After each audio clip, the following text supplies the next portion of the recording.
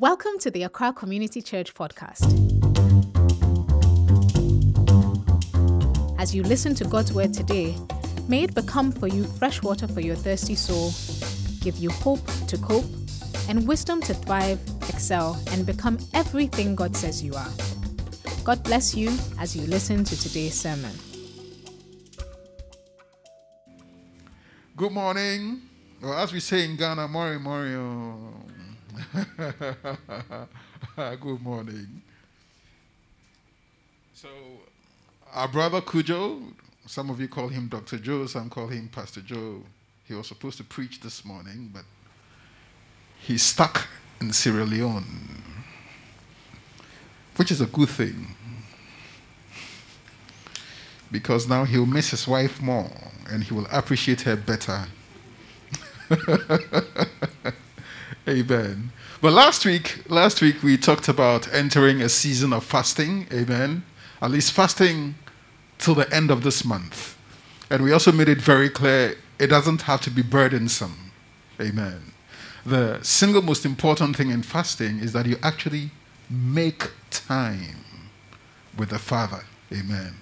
It's the single most important thing. So if there's a medical condition which means that you actually have to take medication, we'd say just watch the volume of how much you eat, look at what you eat, and eat in such a way that you can comfortably take your medication, but still consciously make time, amen, with the Father. If you can do till noon, and that's the best you can, it's fine.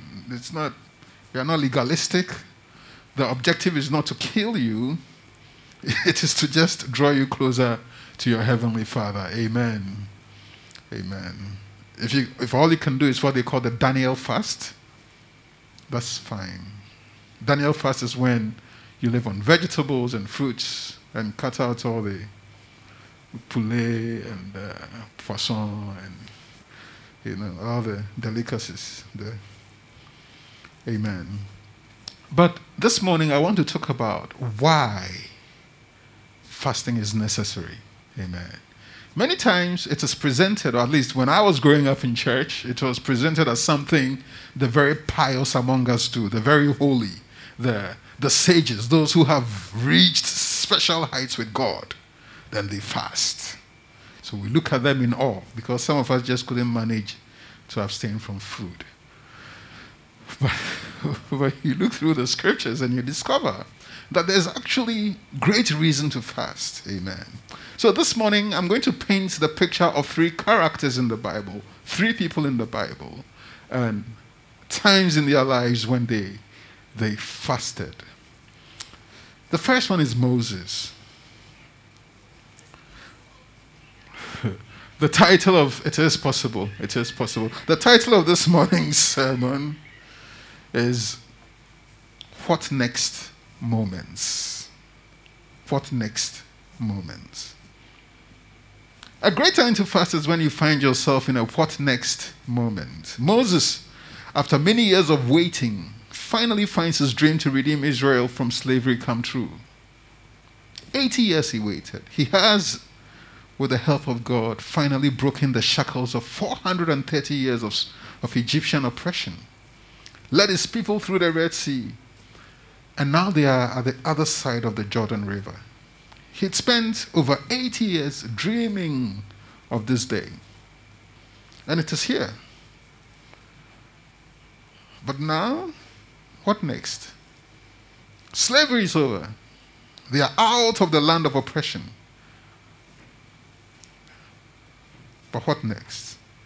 How is he going to get them to the promised land? Because it's one thing to get them out of Egypt, but to get them to the promised land, how is he going to do it?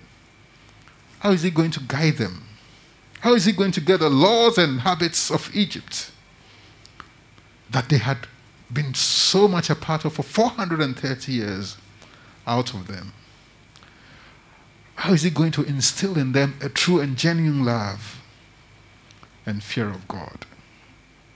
In that God, what do I do next moment, Moses decided to spend time in the presence of the one who has the blueprint for his life. Amen. In Exodus chapter 34, verse 4 to 9, and this is paraphrased, it says, "So Moses chiseled out 2 tablets of stone like the first one." The first one he dropped when he came from Mount Sinai and saw the enormity and intensity of sin, the orgies and the misbehavior. He was so shocked he dropped the tablets. So this morning he carries 2 new ones, and the Bible says early in the morning he climbed Mount Sinai as the Lord had commanded him, and he carried the 2 stone tablets in his hands. Then the Lord came down in a cloud and stood there with him, and he called out his own name. This is the first time. God had revealed himself to Abraham but never told him who he was.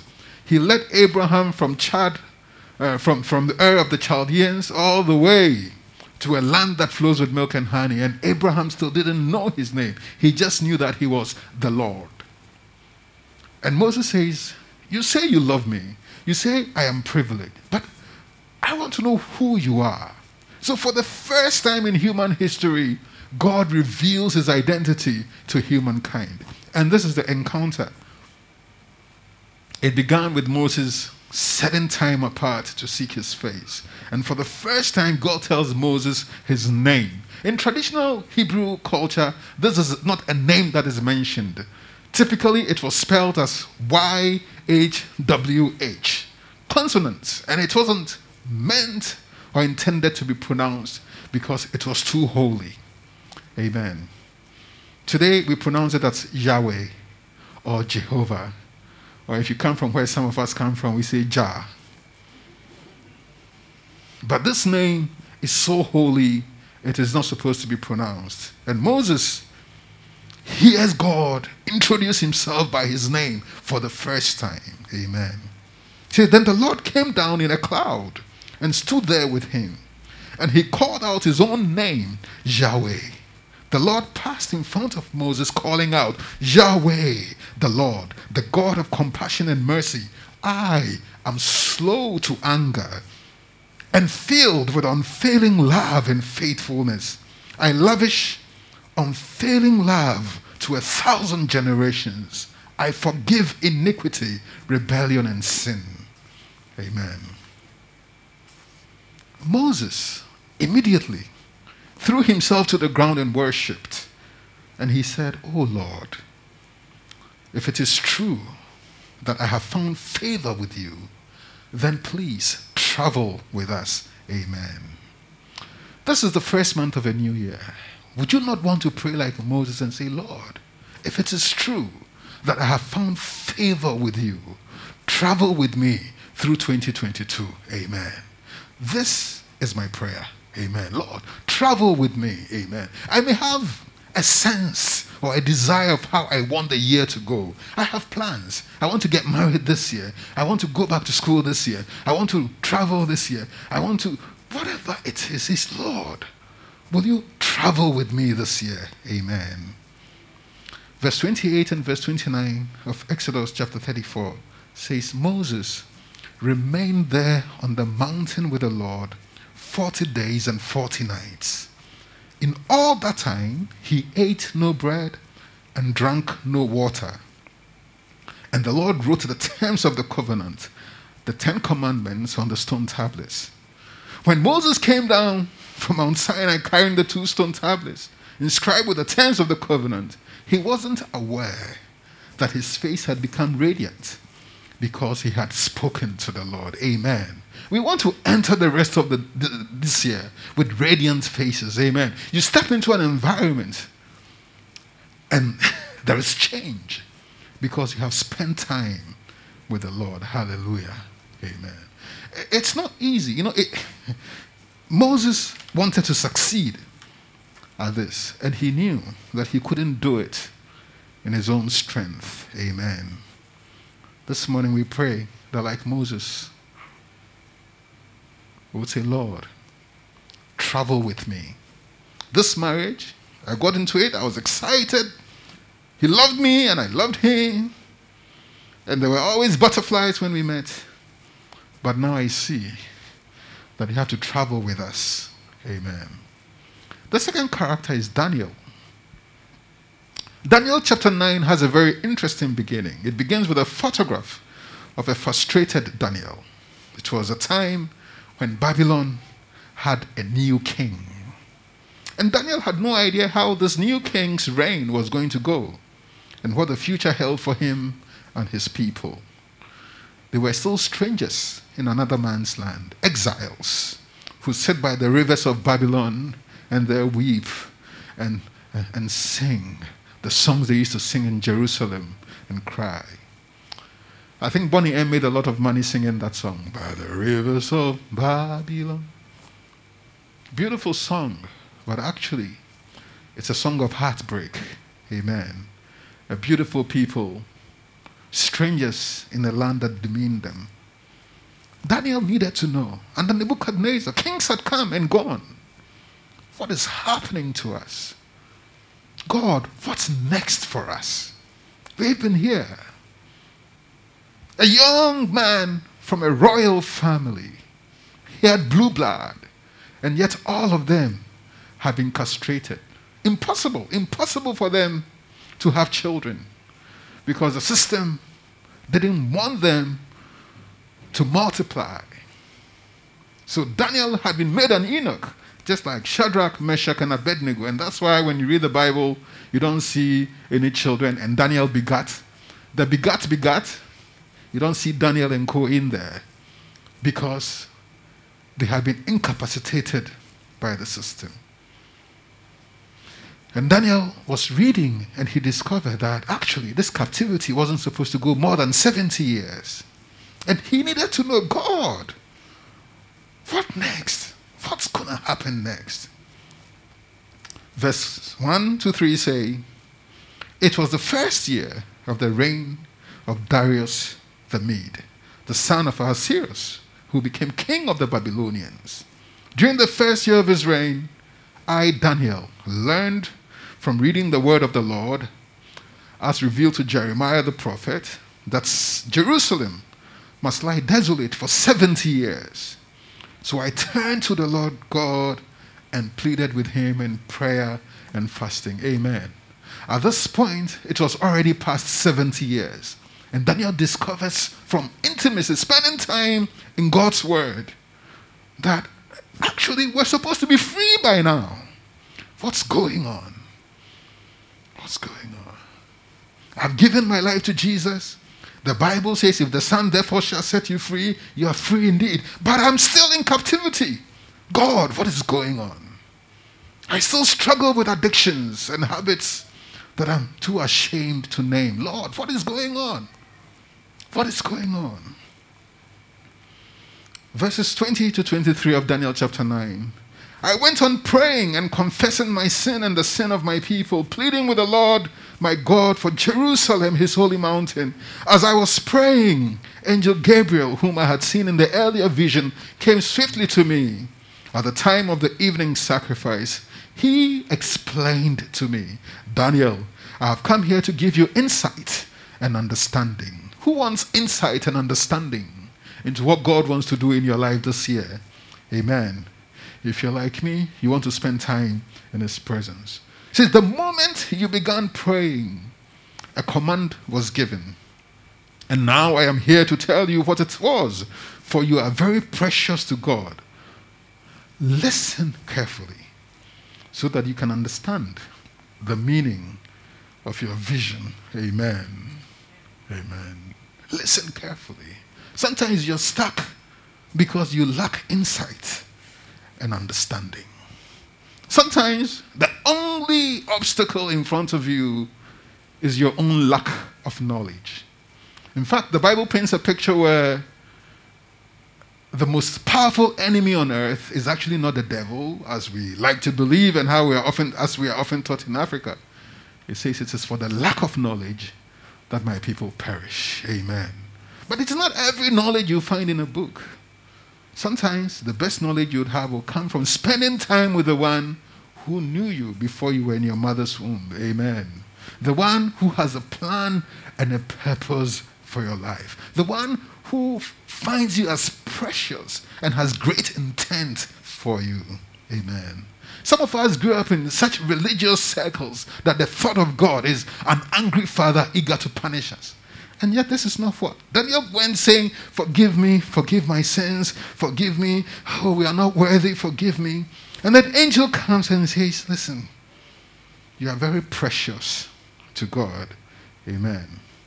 He says, you are very precious to God. God is eager to guide you. Amen.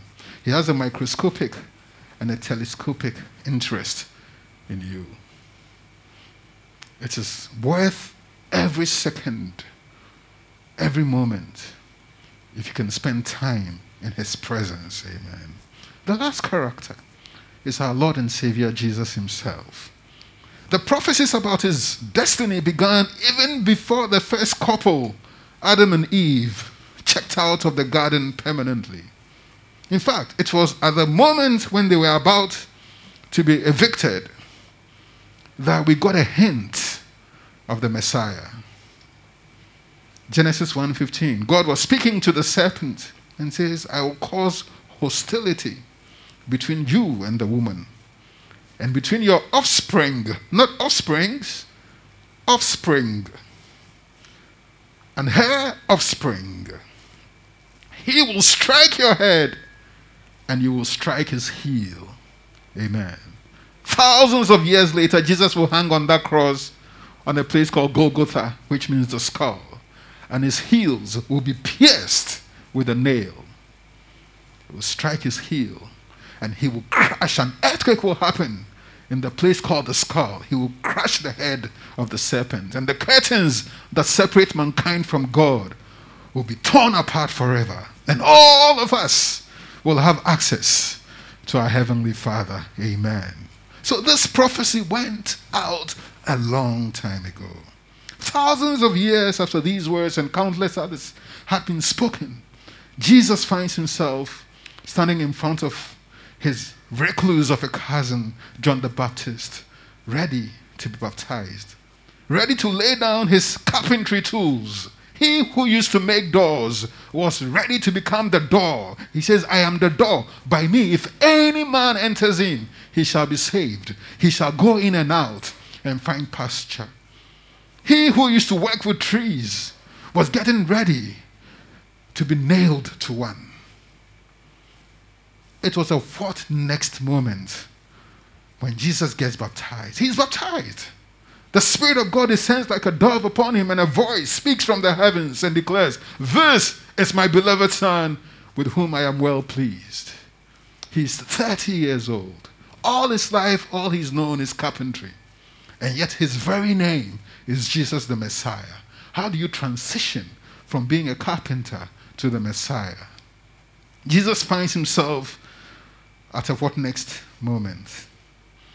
The Bible says after he was baptized, then Jesus, this is Luke chapter 4, verse 1 and 2, says, then Jesus, full of the Holy Spirit, returned from the Jordan River where he'd been baptized, and was led by the Spirit into the wilderness, where he was tempted by the devil for 40 days. Jesus ate nothing all the time and became very hungry. Most of the time when we read this story, we just worry about the temptations of Jesus. Because he spent time with God, he had the strength to overcome. Amen. But even more importantly, verse 14 to 21 says, then Jesus returned to Galilee, filled with the Holy Spirit's power. Amen. Where did that power come from? That power came from intimacy. Amen. That power came from time spent with his Heavenly Father. Quality time spent seeking his face, and only his face, for 40 days and 40 nights. Amen. So he returned to Galilee, filled with the Holy Spirit's power.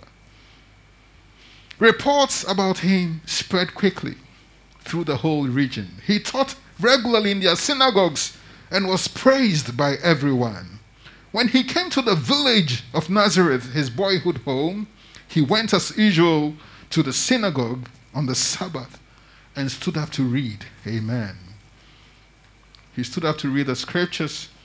The scroll of Isaiah, the prophet, was handed to him. He unrolled the scroll and found a place where it was written, the Spirit of the Lord is upon me, For he has anointed me to bring good news to the poor.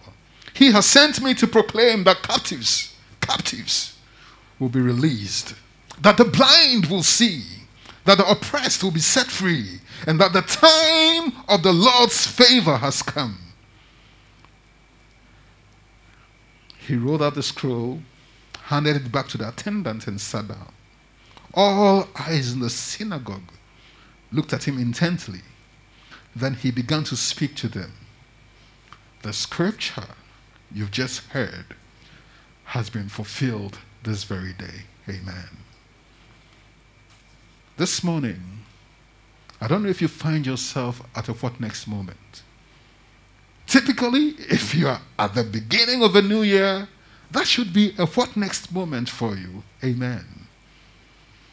And we discover from these three different stories that when you find yourself at that intersection, the road ahead may look promising, it may look overwhelming, but one thing you can always do, one thing you can always do that will always be right, should be that you spend time seeking the face of the one who knows better than you. Amen. This morning, this is our invitation. This is our invitation to draw closer to the one who knows us better, the one who loves us so much he died for us, the one who cares about us. Amen. God has no pleasure in your suffering. He's not sadistic. Your suffering gives him no pleasure. Your pain gives him no pleasure. And that's why he's eager to lead and guide you. Amen. Jesus came, he died. That wasn't enough. He says, I need to equip you for the journey ahead of you. So I'll send you the Holy Spirit. Amen. And he will guide you into all truth. This morning I want us to bow down our heads in prayer. Say, Lord, help me this week to seek your face. Grant me strength where I am weak. Where there are distractions, the distractions I can't do away with because I have little children and they constantly need attention. I have a busy job and but Lord, this is my heart's desire. I want to spend time with you.